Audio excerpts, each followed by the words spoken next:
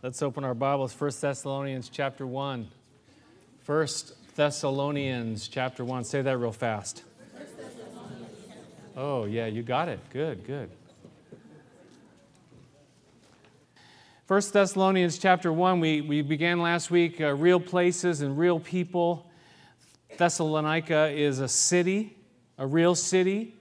It's a very large city. It still exists. It's a city in Greece.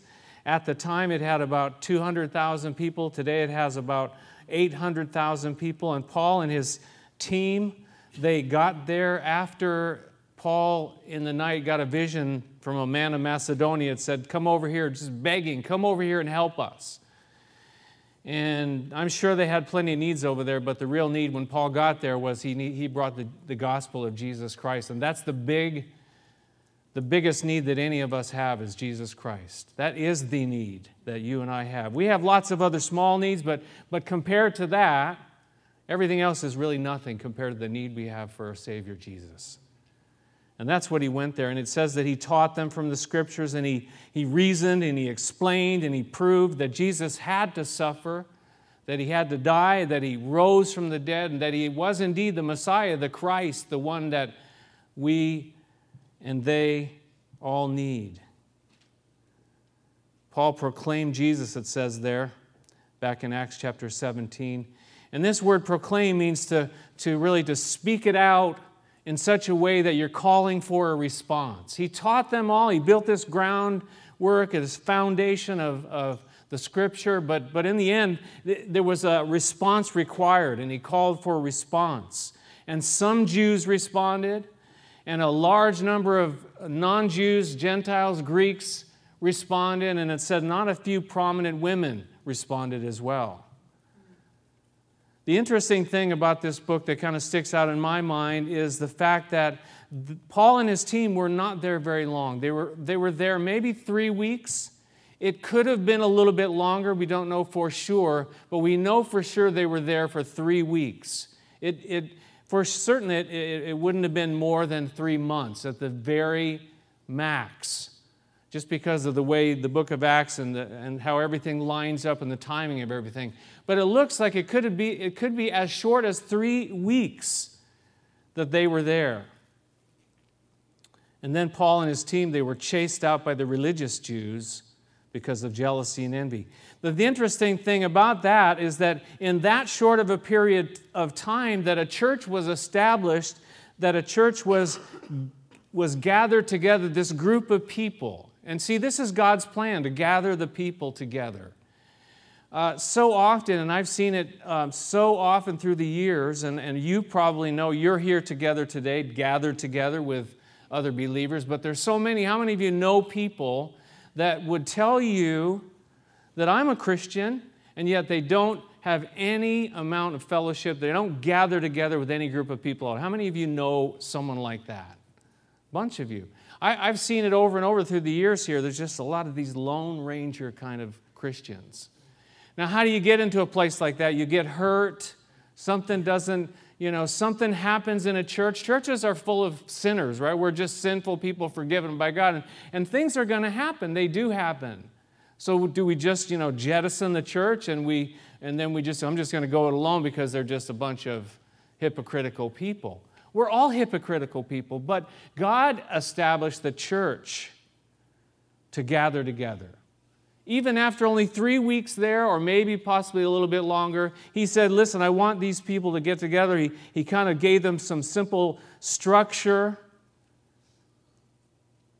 And we saw in the book of Acts 2:42, one of our vision verses, for the apostles' doctrine, the teaching, for the fellowship, the breaking of bread and prayer. They would gather together for these things. We really do need each other. We really do. I don't have to tell you that because you're here. But, there's so many times that we're tempted, I'm just going to stay home. I'm just going to watch TV. I'll watch so-and-so on TV today. And maybe there's someone, we're doing live streaming now, so maybe there's someone at home watching our live stream and they're going, oops. Well, maybe you can't come, whoever you are, right? But I would encourage you to come and to be a part of a group of people real people, real places. This is a real church where we gather together. It's not about the building, as we'll see later. Now, later on, Paul sent Timothy back to the Thessalonians to see how they were doing, and then Timothy came back to them, brought a pretty good report, like it was going pretty good. There was some things that needed to be addressed, but that's when Paul wrote this letter. A lot of it, it was like good stuff, but he did have to kind of, give them some teaching and some more instruction, because we all need to be instructed and taught. It may be, some believe that it's the earliest of Paul's letters, the very first one that he wrote. Some think that maybe Galatians was written first and then 1 Thessalonians. Either way, it's one of the very first two letters that Paul wrote, which kind of tells us, this is all happening, and the Holy Spirit's now working, that we need not just the Old Testament Scriptures, but we need what we call the New Testament Scriptures as well to kind of, instruct us and help us build that foundation that we need. Today's theme, as we're going to look at the verses 1 through 3, is faith, love, and hope. Faith, love, and hope. And some of you are saying, well, you're saying that wrong. Well, we'll talk about that. I'm not saying it wrong. Let's look at verses 1 through 3. Paul, Silas, and Timothy to the church of the Thessalonians in God the Father and the Lord Jesus Christ, grace and peace to you. We always thank God for all of you, mentioning you in our prayers, and we continually remember before our God and Father your work produced by faith, your labor prompted by love, and your endurance inspired by hope in our Lord Jesus Christ. He starts off in verse 1 with these three names, Paul, Silas, and Timothy. These three guys, they were a team. There were others that were always helping Paul, and he always had somebody with him. And there was one place where he was kind of like in Athens, I think it was, by himself, and he said, man, it was just not good. And he needed this group of people around him, and Paul was not a one-man band. He always had a team. There was a group of people, and we are a team. We're in this thing together. You know what? The truth of the matter is even the A-team work together. Isn't that true? How many of you know the A-team? I love it when a plan comes together. They were all very different people. This message is really about the A-team today. No, they were all very different people, but they worked together, and they always seemed to get it right, and no one ever got hurt. Well, that part really wasn't very realistic, but they worked together, and you see Paul and Silas and Timothy. When Paul went out on his second journey, remember, he took Silas with him. There was an issue that came up with Barnabas, and Silas went out with him. And they had met Timothy on the first journey, and then they kind of took Timothy along with them midstream on the second journey.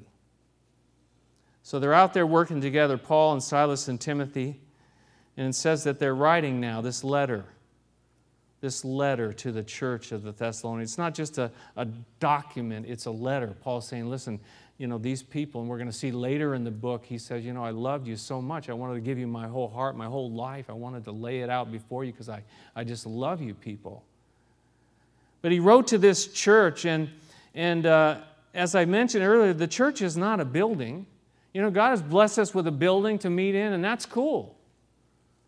But this church that we call Calvary Chapel, we were a church long before we ever had our own building. We were a church meeting in a house and meeting in a school and meeting in the Knights of Columbus. So wherever we could meet, that's where the church was. The church is a people. It's not a building. But when we say the word, that's what we think. We get a picture of this building in our mind, that church. And we got this picture of this building. But it's not. It's a people. It's a group of people that gather together. The word is ecclesia. Now that word was used back then by not just the Christians, but it was used as a term of assembly, where people would gather together, they would assemble. But Paul, of course, he takes the term and it becomes much more than that. It now becomes a local group of believers. It was those that were called out. The word ecclesia means those that were called out. And Paul sees it as a term now for the church. But initially it was just an assembly, but it becomes much more than that. How do I know that it was more than that? Well, it says it right there. It's to the church of the Thessalonians in God the Father and the Lord Jesus Christ. There was a spiritual relationship where God was Father and Jesus is Lord. God as Father and Jesus as Lord. That's where we gather together. We worship Him, God and our Father. We talked at Father's Day about He's the greatest Father ever. The greatest Father ever. I hope you know Him as your Father. He's been my father for a long, long time, and what a father He is. I have a stepfather. It was his birthday the other day. I called him up. He's 83, and we had a nice chat on the phone. He's been good to me. He's been very good to me. But my Heavenly Father has been the real Father in my life over the last 35, 37 years. Paul says, listen, you gather together. You're this group of people gathering together. You have this in common. You have God as your Father, and you have the Lord Jesus Christ in your life, where you call Him Lord. Not just Savior, but Lord, where He guides us. He directs us. We do what He says. It's not just a social club. It's where we gather together. Jesus is Lord, and Lord means what? It means master. It means ruler. It means one in charge. We don't use that term much here in our society, right? But that's what it means, right? Lord. So Paul's writing to them. He says, listen, you're a group of people, real people, just as we're a group of real people today, and we gather together because of our God and Father, and our God and Father sent His one and only Son, that whoever would believe in Him would not perish but have everlasting life. His greeting, we all have read that so many times before, grace and peace to you, but we can just pass over it quickly. But really, and again, this was kind of, Paul takes things that are being used and he makes them powerful, right? Because people would say, the common greeting of the day, they would say a form of charis, grace. Well, you know, it's like you know, good luck to you, or blessings, or whatever. But Paul takes this word grace, and he sees in it the grace of God. And so when you're just greeting somebody, you're actually putting a blessing on them. Grace, the grace of God be upon you, to you. That's interesting, isn't it? Again, taking what's just kind of normal and making it something powerful. He said peace to you, and peace was the Hebrew greeting, shalom. They still say that in Israel. You go to Israel and you talk to somebody, they'll say shalom. Shalom. Now, are they saying the shalom of Jesus Christ? Probably not. They might be kind of thinking the shalom of Yahweh, perhaps. But for Paul, it's the grace and peace of God. And he always puts them in that order. First, the grace, the unmerited favor from God, and that brings the peace of God. Peace with God and the peace of God. That's a whole other story, a study we can go into another time. But the thing about this is it's not just like what you and I say, this common greeting of today. What's the common greeting of today? How are you doing? Yeah, that's like what we all say. And it has no meaning whatsoever because you don't really want to know. If you say to me, how are you doing? I'm afraid to tell you anyways. Some people are not afraid to tell you. And then you say, well, I didn't really want to know. Please stop. I got to go. But you know what I'm saying? How are you doing? Oh, I'm doing great. Good. How about you? Good. Okay. It's been nice having this real deep conversation with you now. Okay, bye. It's so much deeper than that. And for the church, we need to get a little bit deeper than just how you doing. How you doing? Right? We got to get a little bit deeper, a little bit beyond that if we're going to really be the church. I need grace. I need peace.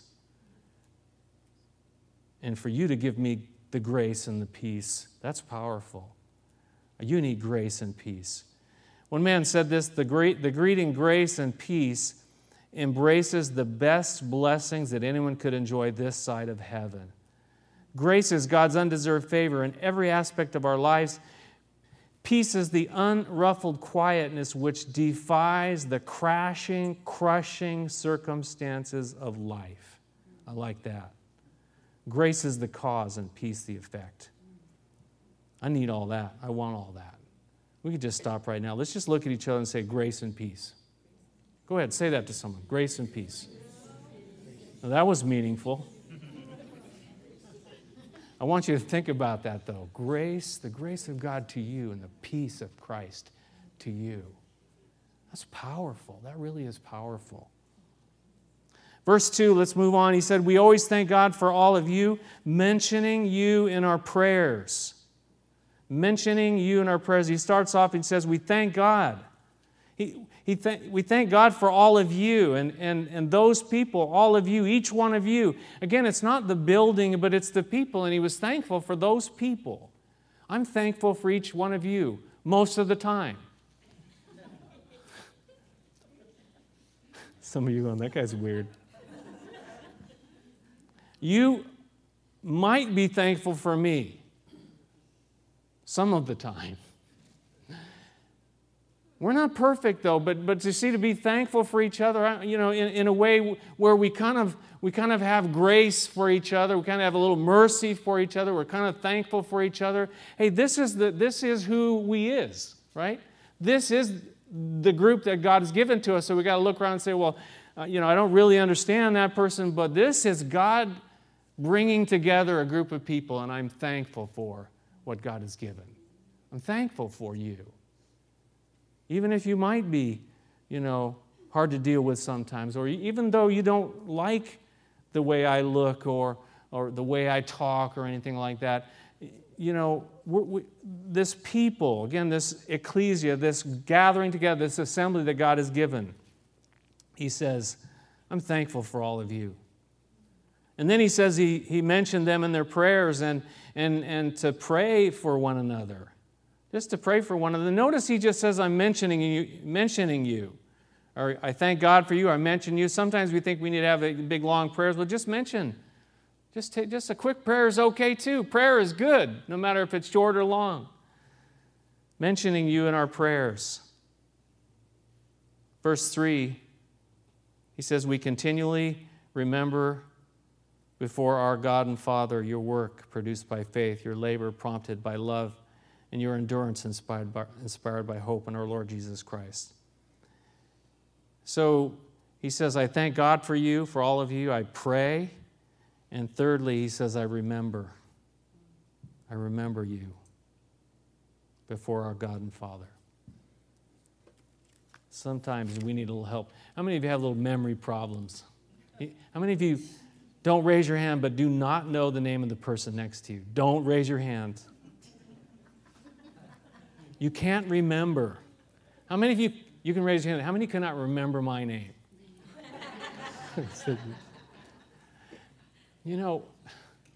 We just need to think about one another. And if this is the church that God has placed together, I need to remember these people and remember kind of what they're going through. And if I know, and pray for them. Hey, God bless so-and-so. And I remember they said something to me. My memory is I don't know if I have short-term memory loss or long-term memory loss. I just can't remember.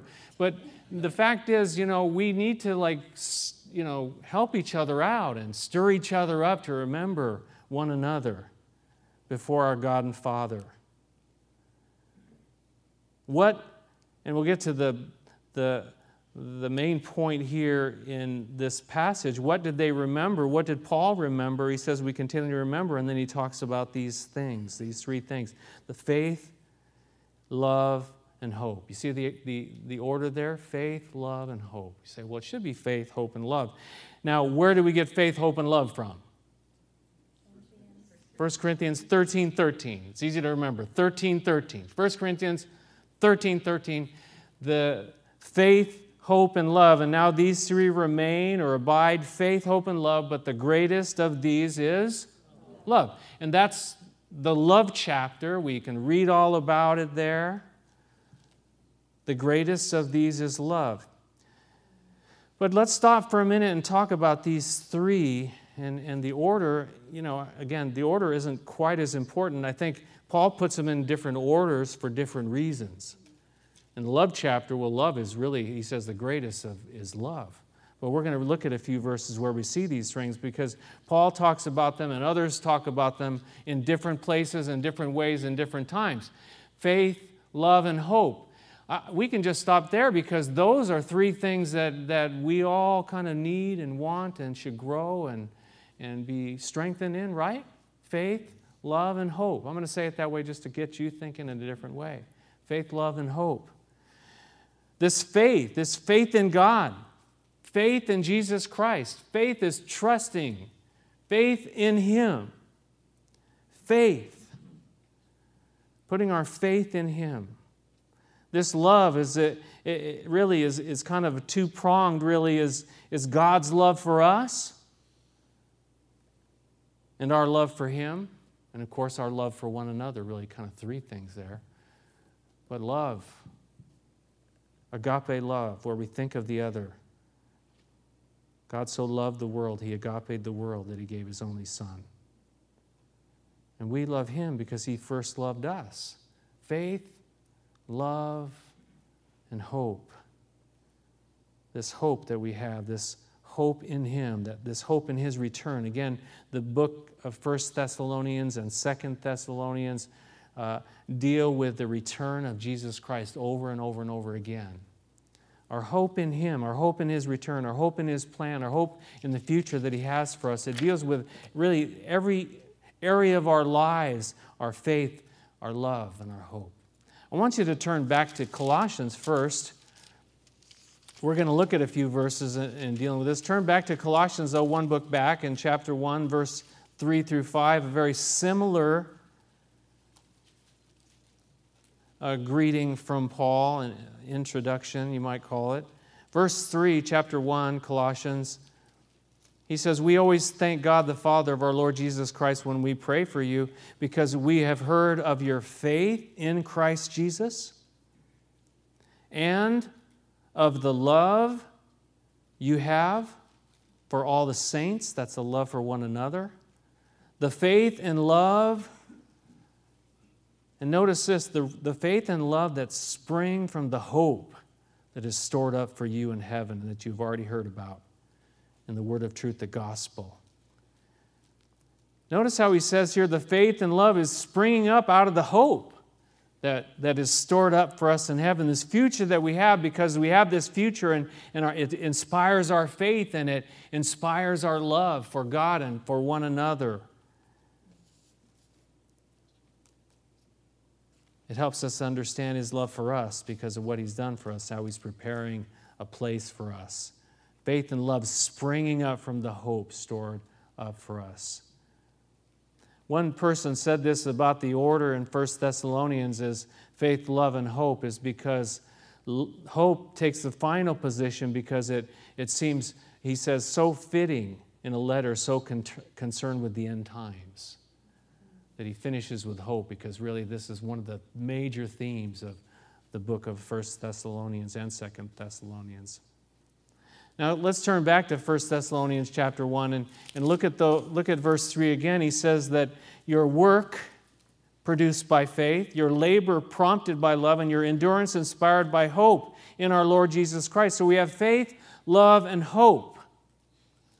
Faith, love, and hope. But these are not just theoretical positions. They're not just kind of stand by themselves, but something comes out of these things, you see. Faith, love, and hope. Faith, he says here, that produced work. Love that prompted labor, and hope that inspired endurance. Practical results. Practical results come out of faith and love and hope.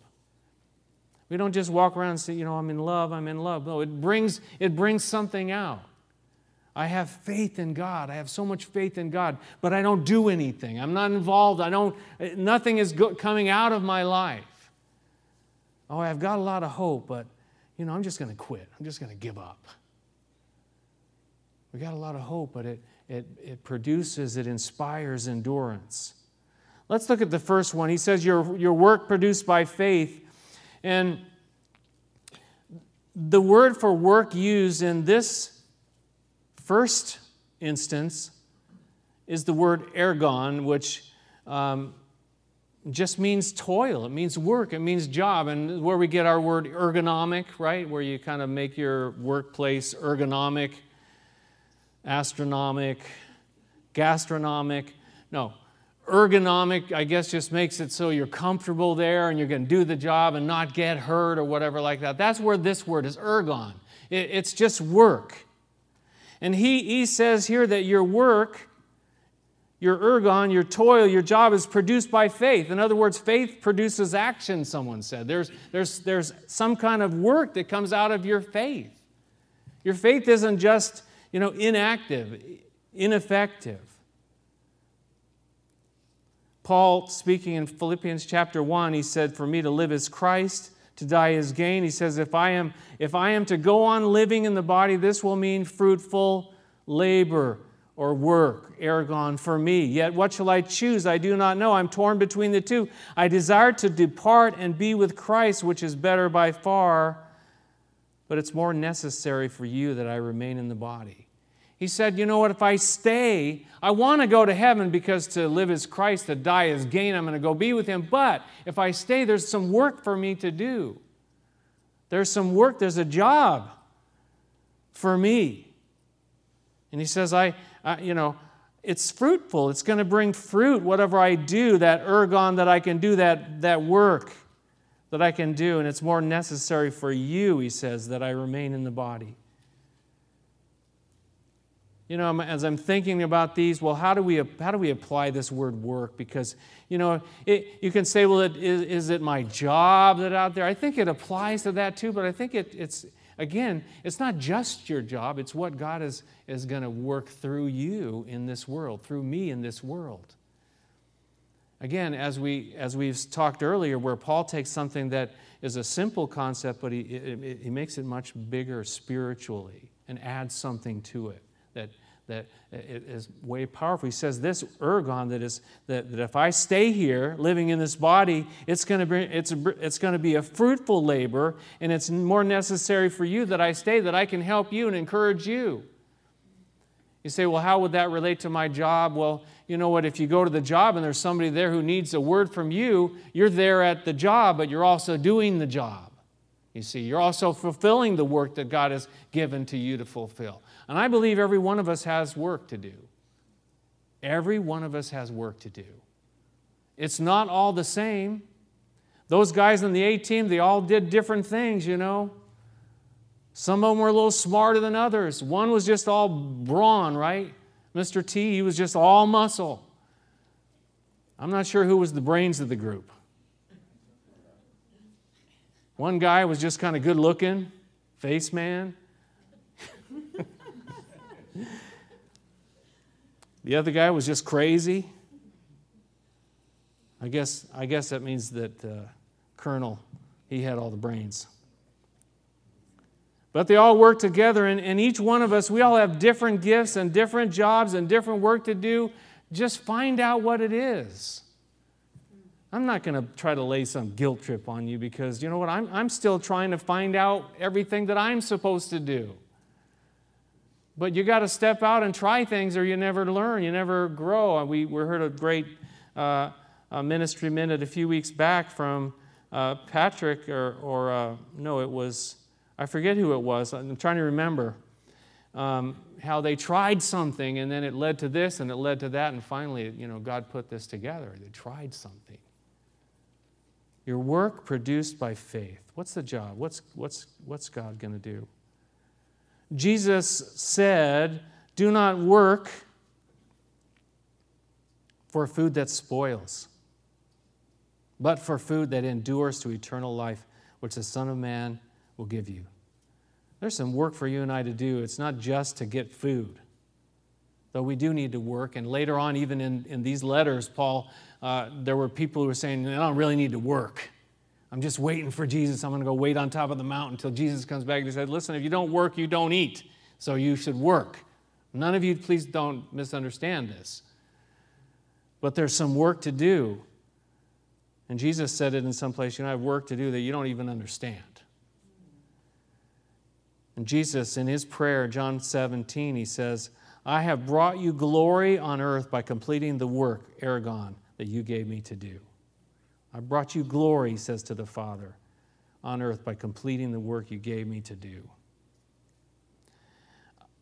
Let's turn to the book of James. I would probably be remiss if I didn't have you turn there. James, Peter, John, Jude, Revelation. So James chapter 2,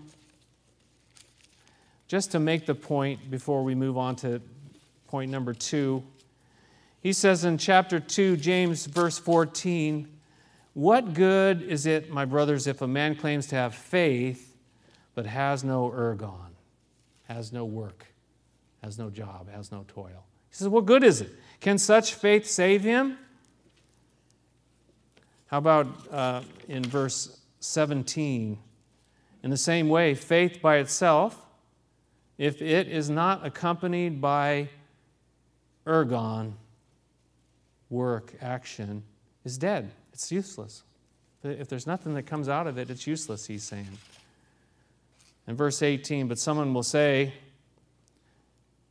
"You have faith, I have ergon, deeds. Show me your faith without ergon, and I will show you my faith by what I do." It's not enough just to say, I believe, and nothing ever happens. Nothing ever comes out of it. Let's go back to 1 Thessalonians. Your work produced by faith. Number 2, your labor prompted by love. Faith leading to some kind of work, some kind of serve, some kind of action. Now he says your labor prompted by love, that love has now working inside of us, this love that God has for us, this love that we have for Him, this love that we have for one another. There's something coming out of it. Now this word is a different word. This word where it says here, labor, is the word kopos, which means toil with pain, or hard work, or intense labor. You see, faith just brings some kind of work in our lives, but now he's saying love is going to go beyond that to the place where it actually costs you something, where it actually can hurt. Toil with pain. Hard work. I was working on a car. You know, I tell people that I enjoy working on cars, right? And it's like a hobby, right? Well, I was under a car about 3 weeks ago, and you know what? It was so hard and so intense because I work on the ground, and I had, broken a bolt, and I had to drill this hole out, and I couldn't get to it. And I'm working with my hands over my head like this, and I was there for 3 hours. I mean, this was intense, and it hurt. And I almost got to the place where I just gave up. Oh, I can't do it. I got to give up. And somehow I just kept going. But it was intense. I don't think I've faced that kind of intense labor for a long, long time. And actually, my arm was like numb on the outside here. It's still a little bit numb. It's coming back, though. This intense labor, this is the kind of word that he's talking about here, this kopos, where you actually do something where it actually costs you something. It's hard. But it comes out of a heart of love. It doesn't come out of a heart of, I got to get out there and do that for them because, I'm a Christian and they're Christians or whatever. No, it got to come out of love, where this agape love, where it's an unselfish love. We've been shortchanged and we've been misled, thinking, you know what? If it gets a little bit too hard, just don't do it. If it might cost me something, just don't do it. Let someone else do it. It's just not worth it. I got to think about me. What if my arm starts going numb? I'm not going to do it, I'm not trying to lift myself up on that. It was really kind of stupid. But if any of you have an extra lift you want to give to me, I could do the job in like 15 minutes, okay? I'll set it up outside my garage. My garage is very small. I can't even get it inside, but whatever. Where was I? Love. Love. Labor of love. Your labor prompted by love. Didn't Paul say in 2 Corinthians 5, for Christ's love compels me, constrains me, it pushes me forward. He says, because we are convinced that one died for all, and therefore all died. The love of Christ compels me. And we have to kind of get this idea out of our heads, that if it costs something, well, I don't really want to do it. Turn back to Colossians again, chapter 1, verse 28. Interesting verse. Paul speaks about it for himself. Verse 28, we proclaim him, that's Jesus. He said, Christ in you, the hope of glory. He said, we proclaim him, admonishing and teaching everyone with all wisdom, so that we may present everyone perfect in Christ. He just had a heart that people would know Jesus Christ. The hope of glory, that is the hope that we have. But verse 29, he says, to this end I labor. Kopos. I labor, I work intensely, I toil with pain, I work really, really hard. He said, but not with his own strength. He says, struggling with all his energy, which so powerfully works in me. Even when we do work hard, we can't take credit for, well, I worked so hard for you. And no, it was God's strength in me, the strength of Jesus. And I can do all things through Christ who strengthens me to do it. I labor with pain, with intensity, with hard work. How about one more verse I want to look at before we get to point number 3? 1 Corinthians chapter 15. 1 Corinthians 15, verse 58. This is by the way of encouragement for both. Ergon and Kopos. 1 Corinthians 58. I love God's Word. When you find interesting things that are there, it's just it's beautiful. Beautiful. Verse 58, therefore, my dear brothers, stand firm. Let nothing move you. He says, always give yourself fully to the ergon, the work of the Lord, because you know that your labor, kopos, in the Lord is not in vain. Both of them are right there. He says, don't give up. Keep going. Keep doing it. He says, because it's not in vain. It's going to bring forth fruit, as Paul said, fruitful work. Give yourselves fully to the work of the Lord, because you know your labor in the Lord is not in vain. Finally, we have faith and we have love. We have faith that produces work and love that prompts labor. And we have hope. Now, back in 1 Thessalonians chapter 1, verse 3. Your endurance inspired by hope in our Lord Jesus Christ. Faith, love, and hope. He ends the triad, many have called it, the triad of faith, hope, and love. Faith, love, and hope. He says, their hope led to endurance. Endurance. That patient enduring. How many of you need endurance? I need endurance. Man, we got to go. We got to keep going. Sometimes, like I said, I wanted to give up on that little job I was doing, and I was so close. I could have given up. I could have quit, but I was so close. But I kept going. I endured. And you and I, we are so close. But what keeps us going is that hope that we have in Jesus Christ, that Christ in us, the hope of glory, the hope of heaven, the hope of His return, that blessed hope that He's coming back. The Scripture in the Old Testament tells us, I've given you a future and a hope. And that hope will keep us going. And now hope, again, how we define words is very important. This word hope is not just what we kind of see it in our vocabulary. It's kind of wishful thinking. Well, I kind of hope that, he'll finish soon. I'm getting tired. I'm thinking about lunch already. I kind of hope that, this would happen or that happen. But when you see that word hope in the New Testament, in the Scripture, in the Bible, New and Old Testament, it's something very different. It's confident expectation is the best way to define it. Confident expectation. I hope. I put my hope. My hope is built on nothing less than Jesus' blood and righteousness. I built my hope, my confident expectation that Jesus is going to return, and therefore I'm going to keep going until He does. Or until He comes for me. I'm going to keep going because I got hope that is strong. It's not just wishful thinking. I hope He's going to come back, and I hope it's going to happen. I hope I go to heaven. No, it's not that. I'm going to heaven because Jesus Christ died for me in my place, and I'm going to go to heaven. I got that solid hope.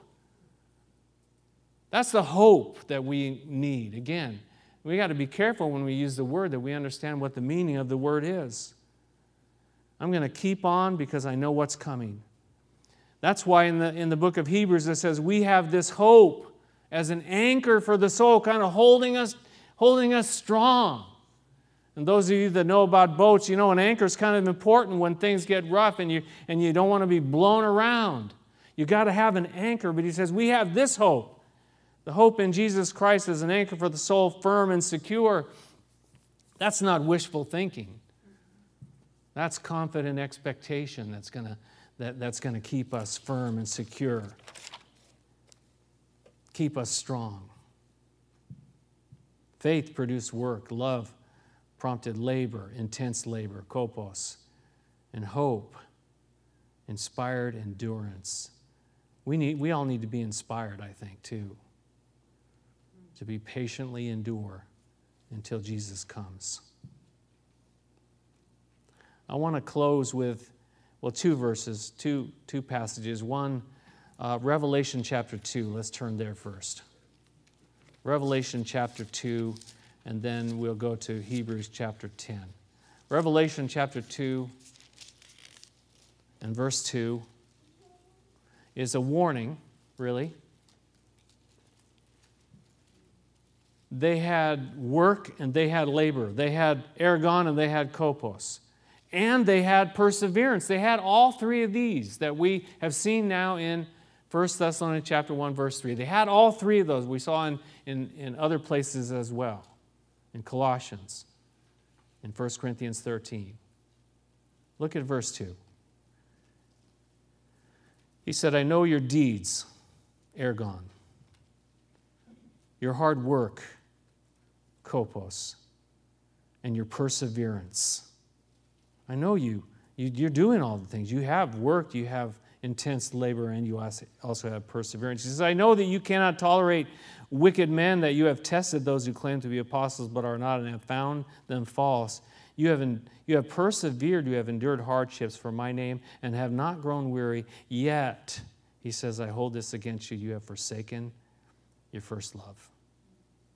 You can do all the stuff and have all this stuff coming out, he says, but he says there's one thing, there's a problem, and you've forsaken your first love, and that's the love between us and Jesus, isn't it? Our relationship with Him has got to be first.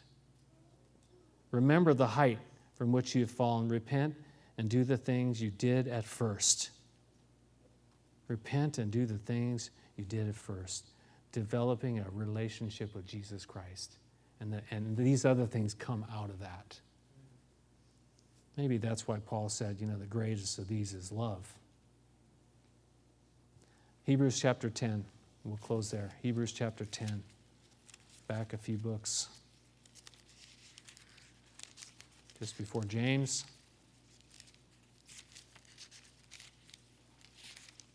Hebrews chapter 10, verse 22 through 24. Let us draw near to God with a sincere heart and full assurance of faith, having our hearts sprinkled to cleanse us from a guilty conscience, and having our bodies washed with pure water. Let us hold unswervingly to the hope we profess, for He who promised is faithful. And let us consider how we may spur one another on towards love and good deeds. Faith, hope, and love. Let us not give up meeting together as some are in the habit of doing, but let us encourage one another, and all the more as you see the day approaching. Faith, hope, and love, but there's this idea of being together and challenging and encouraging and pushing and stirring and spurring one another on to just to be the church, to be what God's called us to be, with faith and love and hope.